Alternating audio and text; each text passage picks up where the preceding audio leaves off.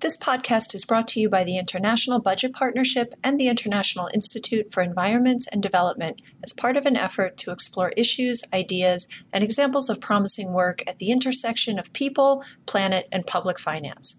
Support for the podcast comes from the Swedish Postcode Foundation. Recently, through the Paris Climate Agreement and the Sustainable Development Goals, the global community committed to tackling the interconnected challenges of climate breakdown, environmental degradation, and poverty and inequality in order to realize a shared vision of a sustainable, just, and resilient world. The effective use of public money will be central to the success of this ambitious agenda. I'm Delaine McCollough with the International Budget Partnership, and today I'm with Murray Petrie, who's a public finance expert and the lead technical advisor of the Global Initiative for Fiscal Transparency. GIFT is a global multi-stakeholder network established in 2011 that brings together governments, civil society organizations, international financial institutions, and other stakeholders to explore and share possible solutions to challenges in fiscal transparency and public participation in fiscal policy. It's through his work with GIFT that Murray has just released a proposal for strengthening how governments around the world are approaching environmental stewardship, drawing on lessons from the world of public finance, management, and accountability. Hi, Murray. Thanks for joining us. Good morning, Delaine. Before we dive in, I want to tell you about a conversation that I had many years ago with a close friend of mine who argued that there was little point in calling on governments in poor countries to protect the environment. His argument was based on an assumption that was held by many people at that time that until countries reach a certain level of economic and social development, they wouldn't and maybe shouldn't take on what many considered to be a side issue. Given what we know today, how would you respond to my friend? Well, Delaine, if that was ever true, it's certainly not the case now. The environmental crises that we're facing, and I use the word crises, it's not just climate change, it's the long-term degradation across all environmental domains, are reaching such crisis proportions that they really undermine the economic and social systems on which our societies are based. If you think about the poorest in society, marginal changes in the conditions in which they face, it could be due to water scarcity or declining soil fertility or indeed to changes in climate, they're massively vulnerable to such changes. If we think about the impacts of the increasing natural disasters that we're seeing, the poor are generally much more exposed, more vulnerable, worst hit. I think you cannot achieve sustained reductions in global poverty without better environmental management. Indeed, as the United Nations Environment Programme put it last year, without a fundamental redirection, most environmental domains will continue to degrade, threatening the economic and social progress achieved to date. So we're not just talking about preventing further reductions in poverty, we're actually threatening the progress achieved to date, and we could go backwards on poverty very quickly. It's definitely a critical issue, and I'm glad to be speaking with you today to explore how governments might be more effective in their approaches to environmental stewardship. Let's start with the problems that are in the current approach governments are using. Well, I think essentially there's a serious lack of accountability, and I started this exercise by asking the question, what would real accountability for environmental stewardship look like? And if we just think, what are the core elements of management and governance, whether for a business or for a government? The first requirement is reliable measurement of the outcomes that matter.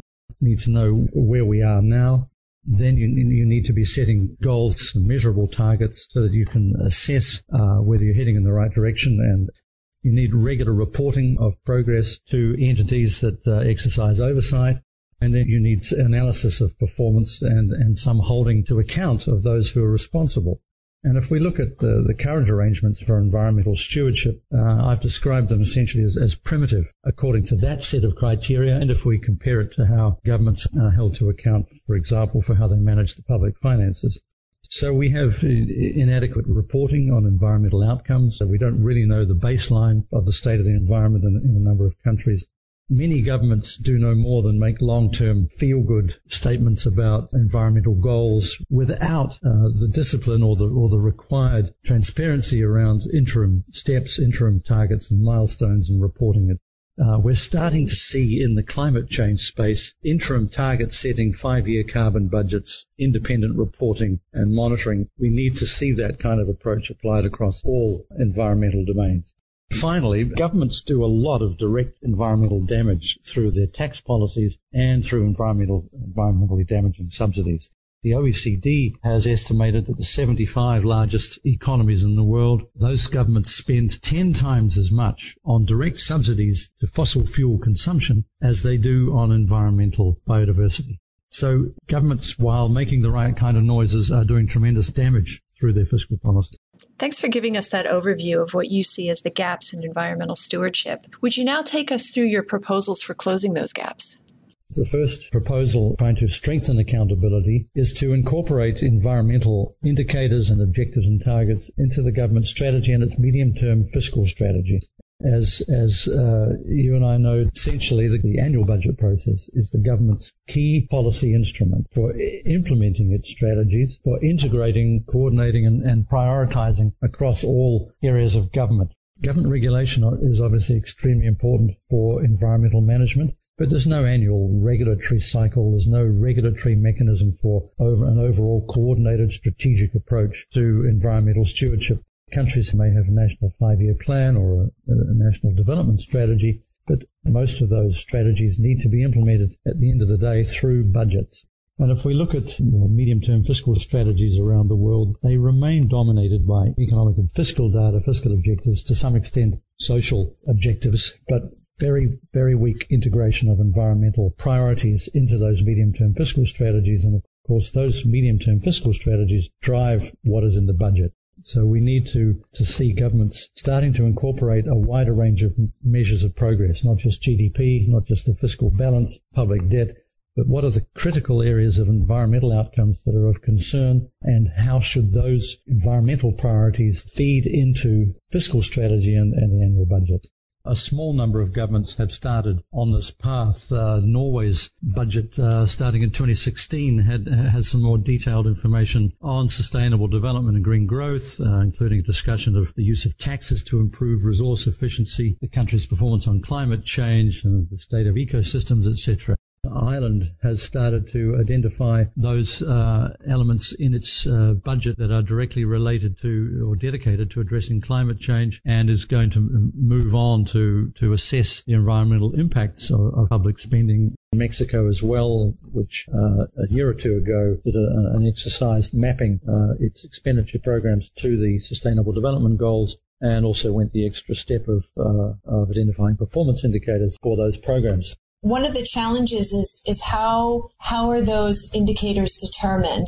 Essentially what we're talking about is setting overall policy priorities across economic, social and environment. And these are inherently value judgments and political decisions, and better informed, obviously, by widespread consultation, debate, settled through an open democratic process. You mentioned that there's a weakness in how governments are reporting on the state of the environment. And this is the second key piece of your proposal. What would you like to have them do that's different from what they're doing now? Yes, there's a tool referred to as National State of the Environment Reporting, which essentially is a regular, comprehensive report on environmental indicators across all the main environmental domains to provide a comprehensive picture of the state of the environment.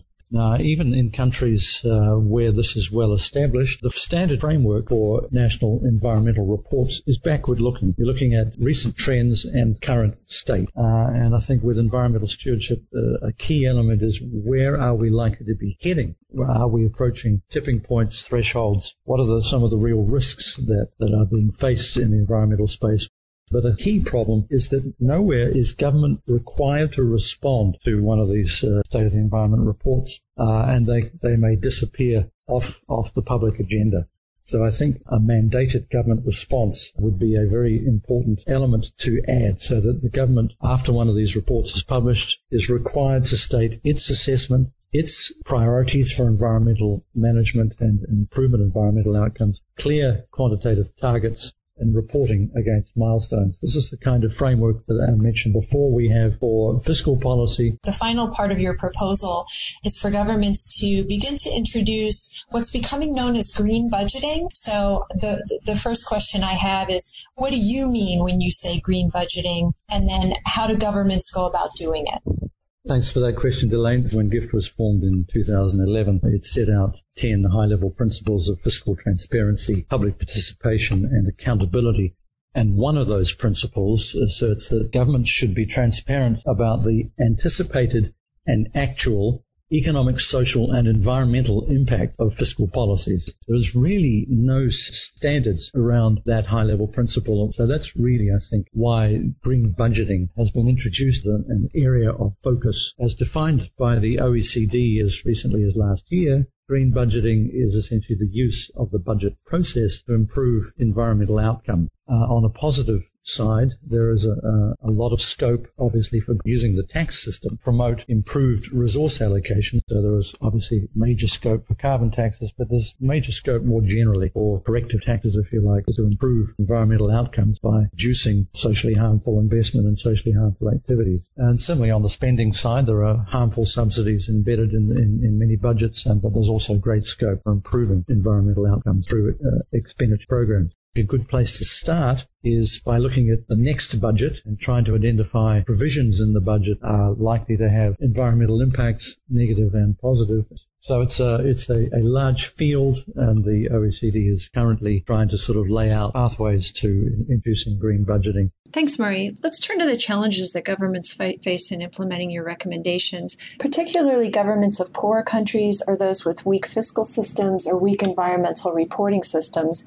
And how can international actors and civil society help support governments in making these changes? Well, clearly, Delaine, there are major challenges in taking up these proposals. There are political challenges, there are resourcing challenges, and there are technical capacity issues. What we need to see is increasing political leadership and political will to tackle these fundamental issues and to increase transparency and accountability. If we look back 30 years, very few people would have predicted that many governments would choose to bind themselves in law to being very transparent around the public finances. Many governments have found it in their interest to do it. Political leadership has played a role. Given the size, the seriousness of the environmental crises that we face, we need to see change in the political calculations around these issues. If we look at sort of the resourcing and capacity issues, if we start with environmental reporting, there's no escaping that the kind of approach I'm advocating and others are advocating will require more investment. I think this is the ability to produce and publish data on the state of the environment is clearly poor infrastructure. I think clearly more investment is required in poorer and developing countries' environmental monitoring and reporting system. And I think that'll need to come clearly from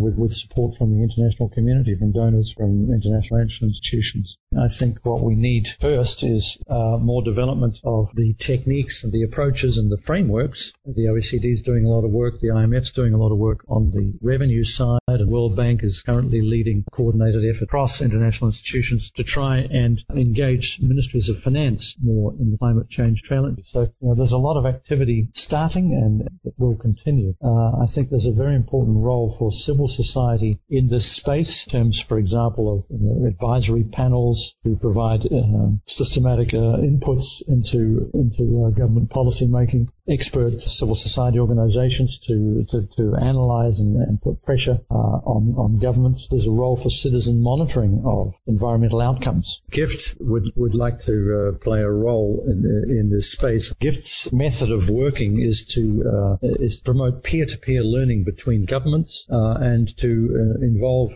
civil society organizations in that dialogue. Well, I agree with you about the challenges, and thanks, Murray, for laying out some of the ways that different actors, both nationally and internationally, can become involved. Would you like to leave us with any final thoughts? Well, as I said before, I think green budgeting is both long overdue and inevitable. Governments are doing a lot of damage to the environment through their fiscal policies, but also budget process is a key instrument for wider focus on environmental stewardship and for setting priorities and for measuring performance on a wider set of metrics than just GDP and the fiscal deficit. So I think fiscal policy sits at the heart of the potential response to the environmental crises we face. Murray, thanks very much for sharing your concerns and your proposed solutions today. And thanks to all of you who are listening for joining us to learn more about this issue and what it is we can do about it. Thank you very much, Delaine. For over 2 decades, the International Budget Partnership has worked with civil society, governments, donors, and other public finance stakeholders to promote and engage in transparent, participatory, and accountable public budgeting as a way to fight poverty and inequality. The International Institute for Environment and Development has been an active player on the mobilization of climate financing and its management and delivery from global to national to local levels, with an emphasis on empowering marginalized women and men to have a voice in public and private climate-related investment decisions and oversight.